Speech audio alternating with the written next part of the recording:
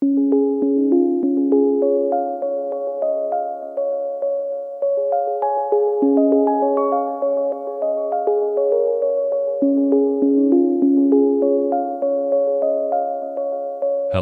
and welcome to Stride and Saunter, episode 194. I'm Kip Clark, and joining me in the studio today, we have another guest, Ian Fox. Hey, Kip, thanks for having me. You're very welcome. I've been looking forward to this because today I want to talk about knowledge, trivia, and shame. And this topic was inspired by a very specific segment that Jimmy Kimmel, an American talk show host, produces and shares on his show, in which one of his producers will go out onto the streets and interview pedestrians about current events or other topics that, at least in my mind, occasionally fall into the category of trivia. For example, U.S. presidents over the course of our nation's history. And I, for one, think it's interesting to know facts like that, but I don't know that I would call it essential. And another segment, which will be referenced in this conversation, had the producer asking individuals to locate North Korea on a map. And this is, of course, a nation with which our country interacts, tries to negotiate, etc., and they are a relevant player on the world stage. So some people might see U.S. presidents and North Korea's geographic location in different informational spheres. But what's essential for me in this segment is that it's comical and humorous when passersby don't know things. For example, pointing to Brazil and saying, "Is this where North Korea is?"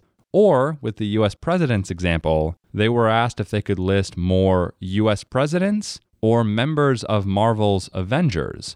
And most people had a breeze doing the latter, but could not name more than a few U.S. presidents. And this segment really sat with me because I think knowledge and curiosity and learning are essential things, but I don't think our country, perhaps others, has a healthy relationship with learning, with acquiring knowledge. And as minuscule or humorous as these segments that I saw on YouTube might be, I feel it says something about how we as a culture deal with ignorance and approach other people who may not know what we know. And this overall tone of shame, or at least mockery, really bothered me. And Ian, I'd of course love to hear how you come at this. What comes to mind are a couple questions. One, what is the purpose that the producers think that they're achieving? Two, what is the actual effect that the audience is experiencing? And then three, what is the effect on the person who's actually being asked those questions? So to my mind, the producers are going for a comedic effect.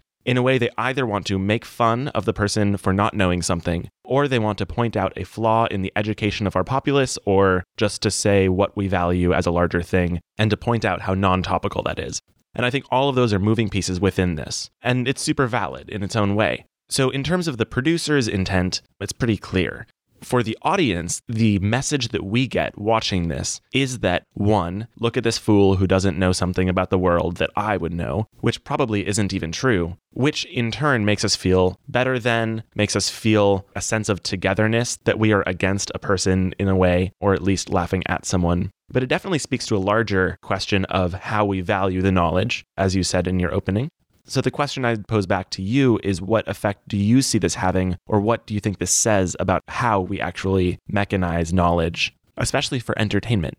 I really appreciate that question. And you mentioned a lot of details I find really crucial. For example, the idea of being topical, I suspect, is highly woven into how we treat knowledge, how we value knowledge as a society or culture. As far as the mechanization of knowledge for entertainment, I feel like there's far more of mockery or judgment of people who don't know things. I would make the point that I don't think ours is an entertainment industry that particularly prizes knowledge. There are certainly more intellectual shows and pieces of content, but I think the majority of content out there, I certainly subscribe to and enjoy a lot of it, is more rooted in emotion and feeling, things which can't always be quantified or easily categorized or even articulately discussed because they encapsulate something almost transcendent. Music is very popular, and while lyrics absolutely convey messages, themes, and ideas,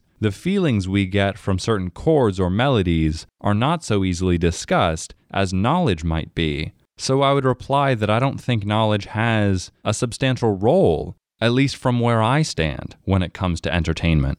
There are very few examples of how knowledge comes up in our popular culture. The main one is trivia, and, for example, Jeopardy, one of the few places where it literally pays to know things. But while there are examples, I think you're right, that overall, we tend to prioritize glamour over substance, which is just part of our system.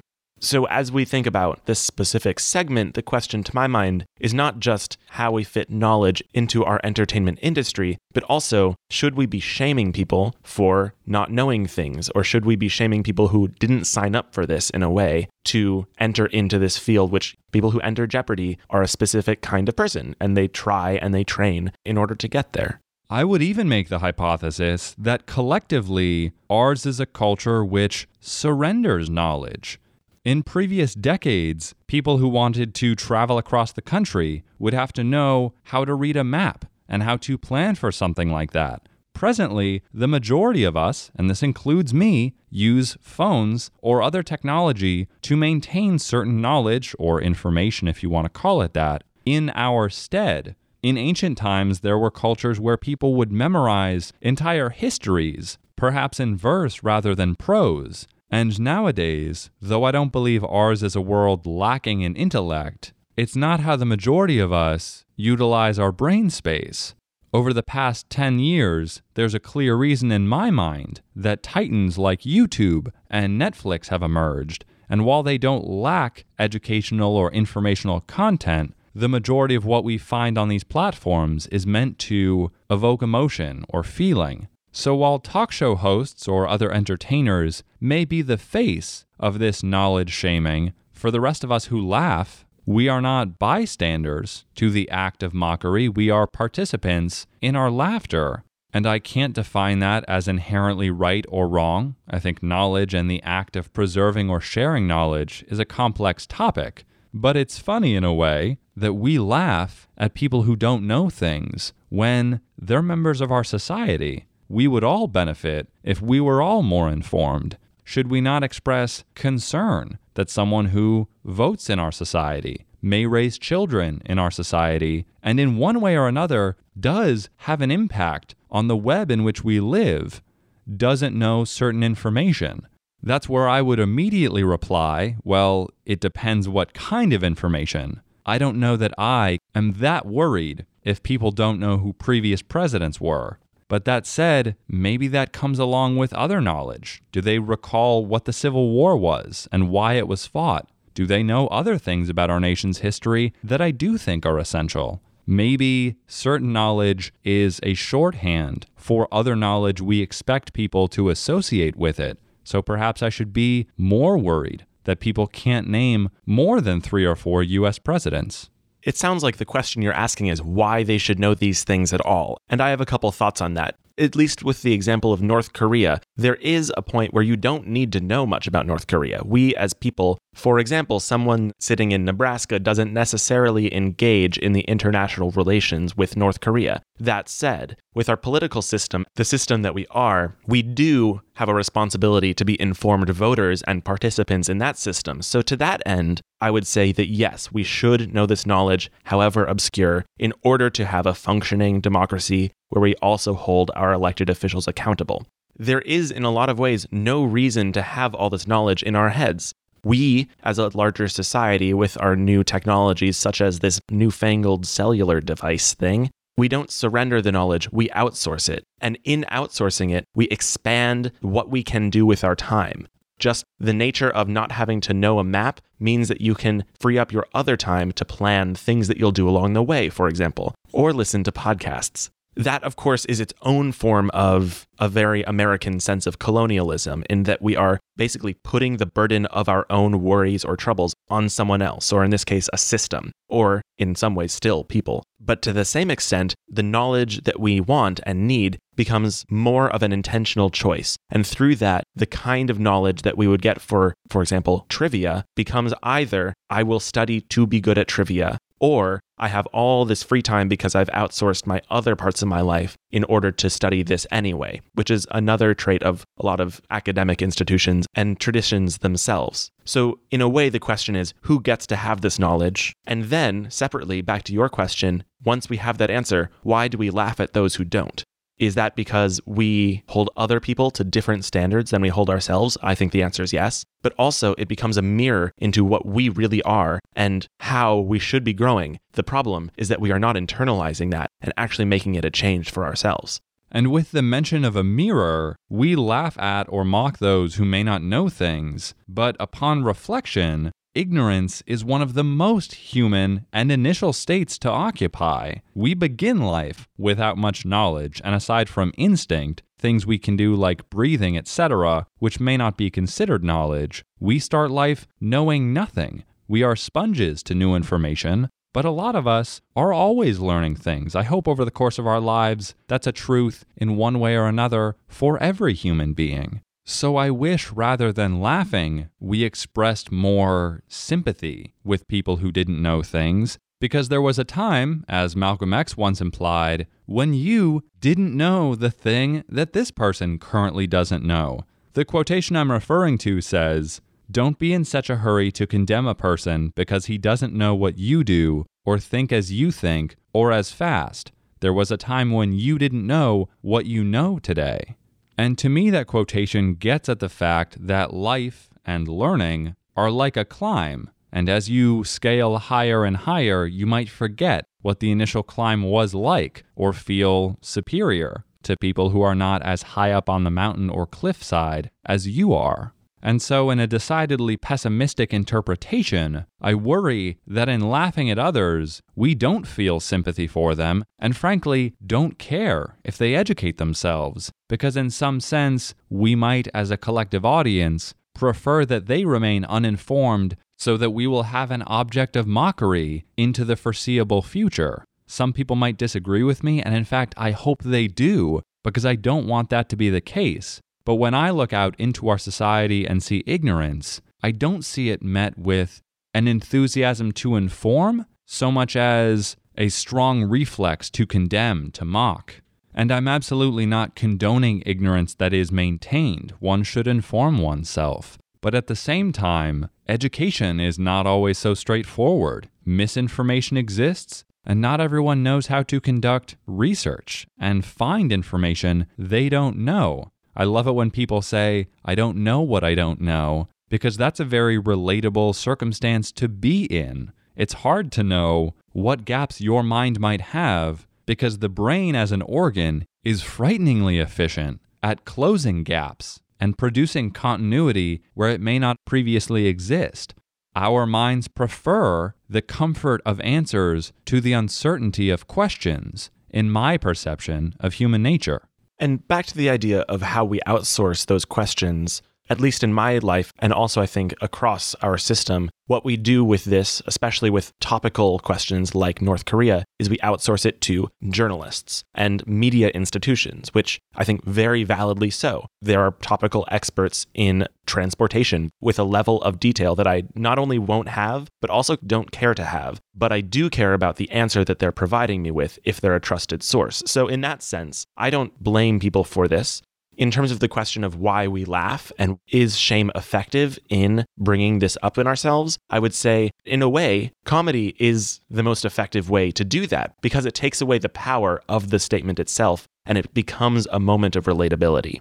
Now, is shame the right way to get that comedic effect? I don't really know how else to do it in this situation, and I'm also not a comedian. And in a way, it is disrespectful to the person who we're finding on the street and asking these random questions. Also, the fact is they don't know where North Korea is. That's just a fact. Back to your initial question, how are we complicit then in laughing at this without reinforcing the idea that we should actually be seeking the answers rather than having the answers already?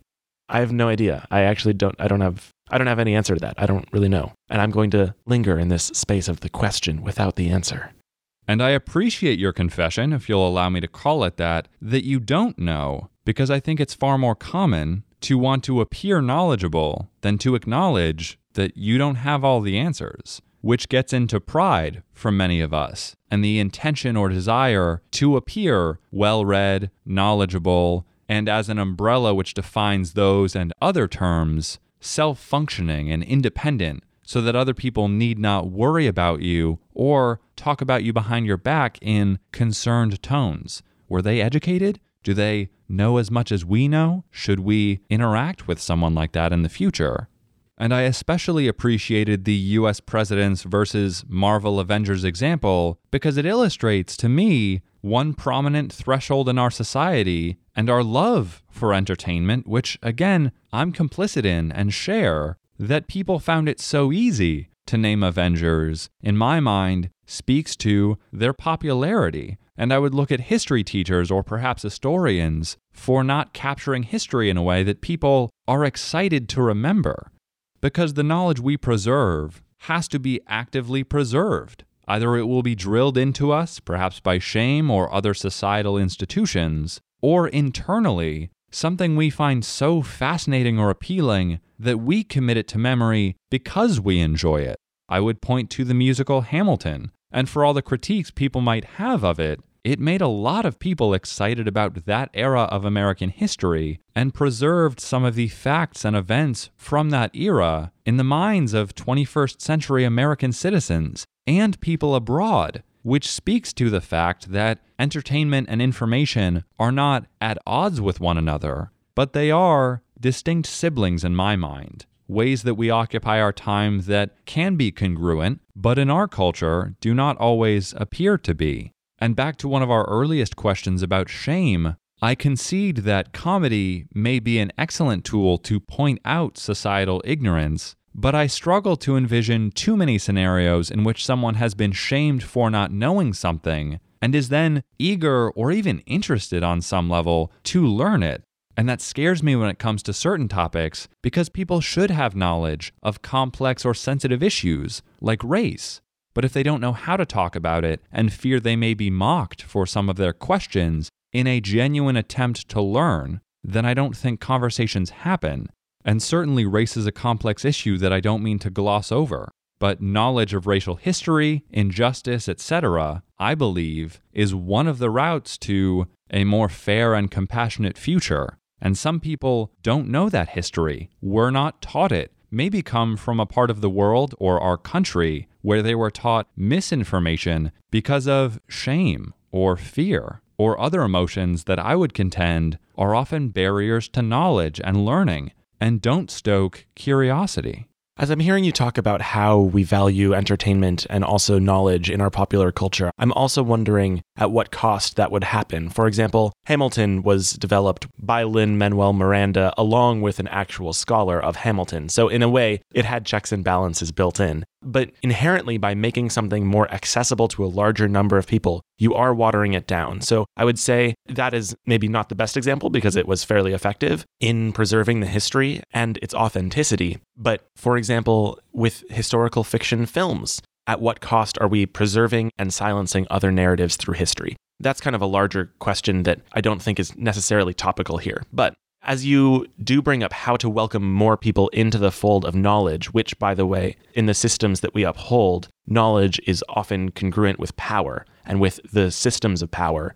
I'm thinking about my own time in a classroom, for example. I wasn't a very good student, partially because I didn't try, but why didn't I try? It's because I felt shame around my grades or around not knowing things, and that by the third day, when I couldn't remember what we did on the second day, I would not go back to learn it because I was like, well, it's long gone. And that wasn't helpful for me or for anyone. And in a way, that was both my responsibility and also the responsibility of the educational system to kindle that into curiosity, like you were saying. I think the larger question of this whole topic, how are we promoting the desire to learn? Is it through shame, or is it through joy? Or is it through curiosity and learning to dwell within the questions? These aren't simple answers, and there also will not be one answer. There will always be many answers. Is the work of Jimmy Kimmel's segment achieving this? I would say yeah. Without it, we wouldn't be confronted with that mirror. And that even though it is unfair to that one person for us projecting that onto them, and I am not saying that that is a good thing, it does make us talk about it. And that is more than we could say otherwise. I really appreciate that interpretation. That's very open-minded of you. And before we close this episode, what would you like the audience to think about after listening to this discussion? I would encourage each of us to think about the areas that we are uncomfortable not knowing something, or that we feel like we should know, and where we feel like we should not ask the question for some reason, usually beyond ourselves. And I would ask each of us to confront that. I think that with any type of knowledge, whether that's why flames are sometimes green when there's copper, or whether it's the history of the Eiffel Tower, whatever it is, the pursuit of that knowledge is worthwhile in itself. And each of us has those blind spots. And it's our responsibility as individuals to close that gap. I would add, in my belief that our world is more web-like and interconnected than many tracks running in parallel, that in the pursuit of knowledge about topic A, you are likely to learn about other topics, whether you intended to or not. And if you're someone who is curious or genuinely after knowledge, you will come out of that pursuit a more knowledgeable person, and I think well-rounded. I'd be curious to know if you listening think that we have outsourced, as Ian put it, some of our knowledge. What knowledge have we brought in-house? What knowledge do we value? And is it equivalent or more useful than the knowledge we've chosen to put in devices or other areas of our lives? And finally, I'd like to ask about relevance. How do you determine whether knowledge or information is or is not relevant to you? I know I'm not the only one who sees connections in the world, and many people have said, we are all connected. You may not believe that, but where do you draw that line and why? And of course, Ian, I'd like to thank you very much for coming on and discussing this today. Thanks, Kip. You're the man. That's very sweet of you to say. But of course, as always, we want this to be a conversation among, not simply a conversation between.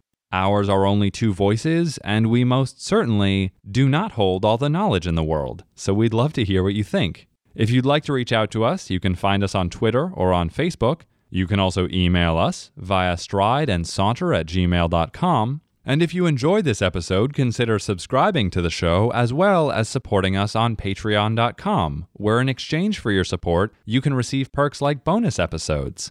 And as always, we thank you very much for listening, and from thought to word and voice to ear, this is Kip Clark, signing off.